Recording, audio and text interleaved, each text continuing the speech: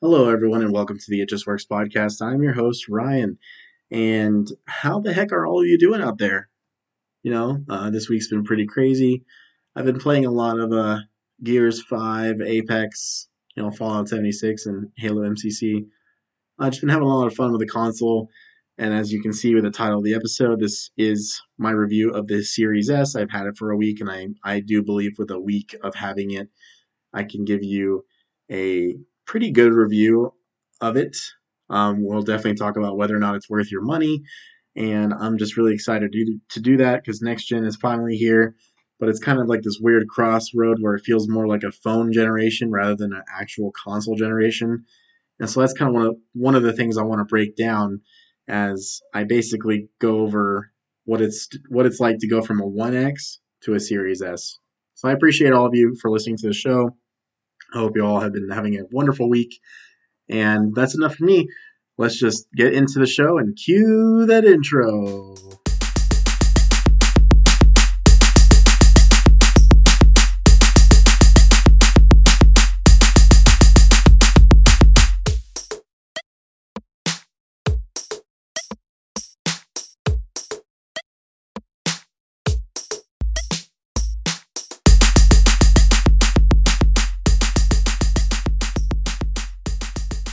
Hello, everyone, and welcome into the show.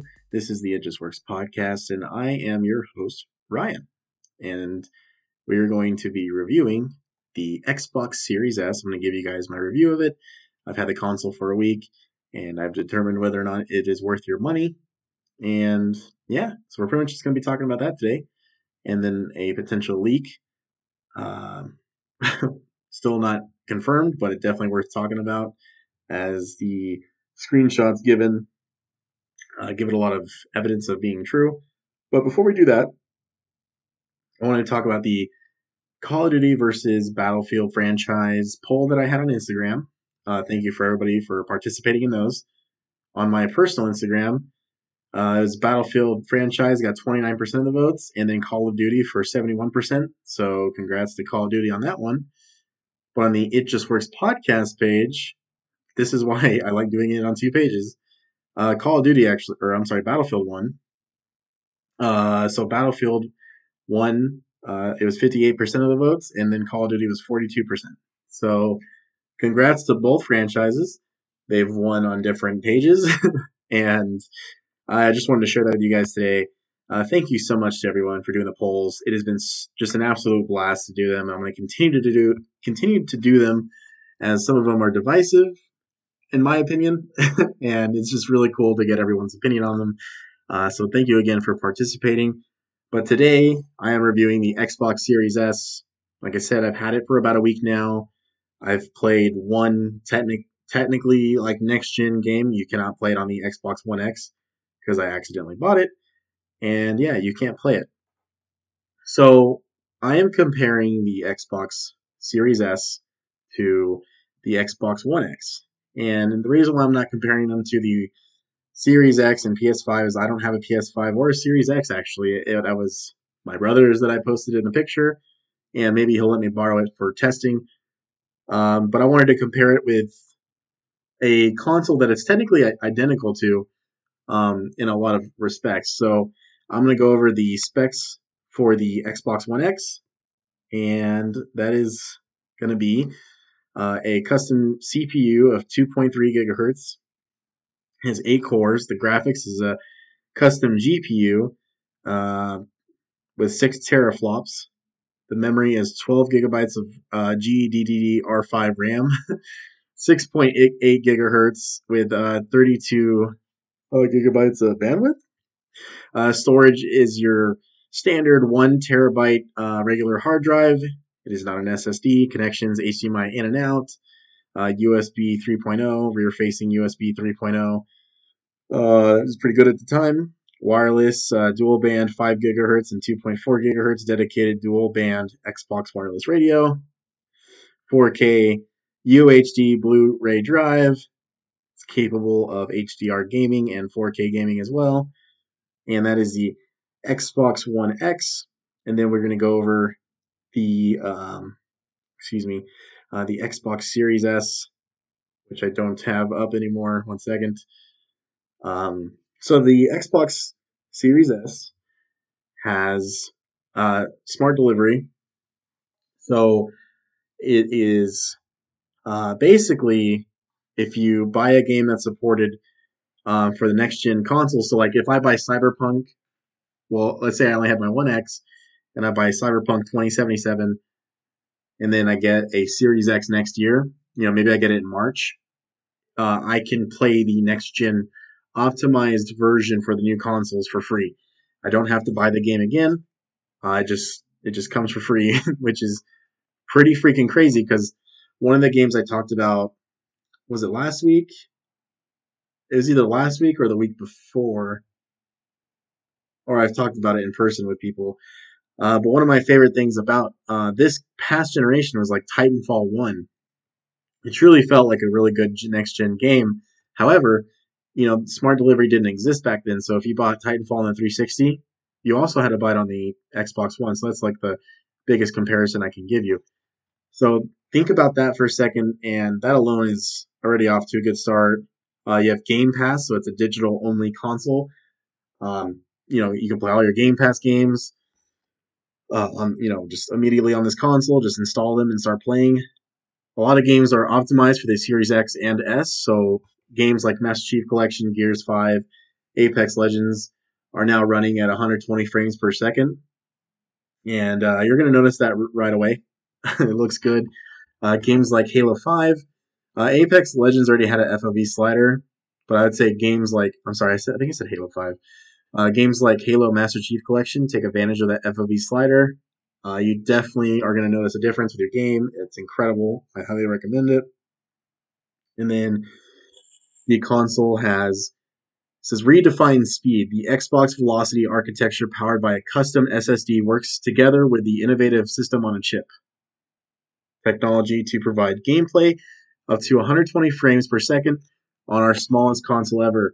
They're not joking, everyone. When they say this is a small console, it's pretty tiny. I would say it's honestly like a couple inches taller than my modem and about the same width as my modem. So they're not joking. It's very, very tiny. So it says go, go, go, faster load times. SIP quick, games load significantly faster with the custom SSD in the Xbox Series X. Seriously, guys, the load times for the games are ridiculous. I've enjoyed it so much. One of the ones I've noticed it too to be a lot better is like Fallout 76. They had the recent Steel Dawn update with the Brotherhood coming to Appalachia. I decided to play it, and the load times when you fast travel are instantaneous. I mean, you're seriously loading in almost instantly. It's ridiculous. And it says change the game. With quick resume, you can seamlessly switch between multiple different titles and resume instantly from where you left off. Once again, this is not a lie. If you are playing Monster Hunter and you are on a quest, but your friend wants to play Apex, you will load into the main menu of Apex Legends. You will not have to restart the game. You will obviously have to restart the server, so I'll send you back to the title menu. But it's seriously no joke. like just the load times and the performance of the frame rates and the quick resume feature are just outstanding. So we've been talking about the Series S, and I'm completely blown away with this console's performance. It truly has not been a letdown. But with all things said, all things considered, it's not a perfect console though. So the console is not like the Series X, its brother. Its bigger brother. It has, I think, 4.6 teraflops. And, this is once again CPU that's not even being used on the Series X entirely yet. But I believe the Series X has 12 teraflops or 16 teraflops. That's quite a bit. It's a ridiculous amount compared to its little brother. And then it doesn't run 4K gaming. And the storage on the Series S is 512 gigabytes, whereas the Series X has 1 terabyte. And let me tell you, as I am sitting here, I am reinstalling Monster Hunter World for their new crossover DLC with the Monster Hunter movie that is coming out this month. Go check that out. It literally just came out as I'm recording this. It is December 3rd. You can play that exclusive quest now on Monster Hunter World. But to give you guys perspective, I have Apex Legends, Fallout 76, Fortnite ready to be installed. I don't think it's gonna install. I might not have enough storage. Halo MCC, not even completely installed. I have Halo 4's multiplayer taken off, which is like 11 gigs, and then Monster Hunter World installing right now, and and Gears of War 5, sorry, or Gears 5. After all that's said and done, it's what, 5 games? I only have 10 gigabytes left, so I would say storage is a massive issue with this console. I already knew that purchasing it. It's not an issue yet. With the holidays, um, I will I will be getting myself a Halo. Well, I will be getting a Halo Seagate storage expansion. It's about, I think it's 2 terabytes, and it uses USB 3.2. So it's not a SSD, but it is a faster version of the hard drives. So I'm excited to put that in the console and see how that goes with the load times. Um, the memory is definitely an issue. But at the end of the day, the conversation is, is this? Oh, hey, there's my air freshener. The conversation is, is this console worth it for you? The answer is yes. This console in California, if you can find it at retail, is $334 after tax. I honestly believe that this thing is a masterpiece besides the storage. Seriously, that is the only issue. Obviously, if you have a lot of disc games, then that's an issue for you too. This game is all digital. Please keep that in mind if this console does interest you. But for that price point, I mean, the Xbox One X when it came out was $500, or 534 after retail or after taxes. Um, that's a massive difference. This is definitely a good way to get your foot into the next gen and have the best performance possible for your gaming. But we are definitely bridging the gap in terms of performance, between PC and console. Obviously, PCs can do so much more. It's not even a comparable. It's not even fair to talk about. PCs can just do so much more. But as a one-to-one game performance, I would personally say we are probably like a generation away from being on par. But with advances in technology, PC gaming is, no matter what, in my opinion, and I'm sure a lot of you out there, PC gaming is always going to be your best option if you want, the best performance possible. And now Microsoft, with their new initiative to basically Xbox, anywhere, you can play on your phone, you can, play on the PC, and you can play on the Xbox, and they're trying to make all their games crossplay. Right now with Halo MCC and Gears 5, we can play if you're on your PC, if you're on if you're on XCloud or the console, we can still play together. So it's really, really cool. And that leads me to one of the other amazing things about this console that I'm pretty sure my One X does, and someone can clarify this for me. But I have an iPhone 12, and with the Xbox app, you're allowed to do remote play.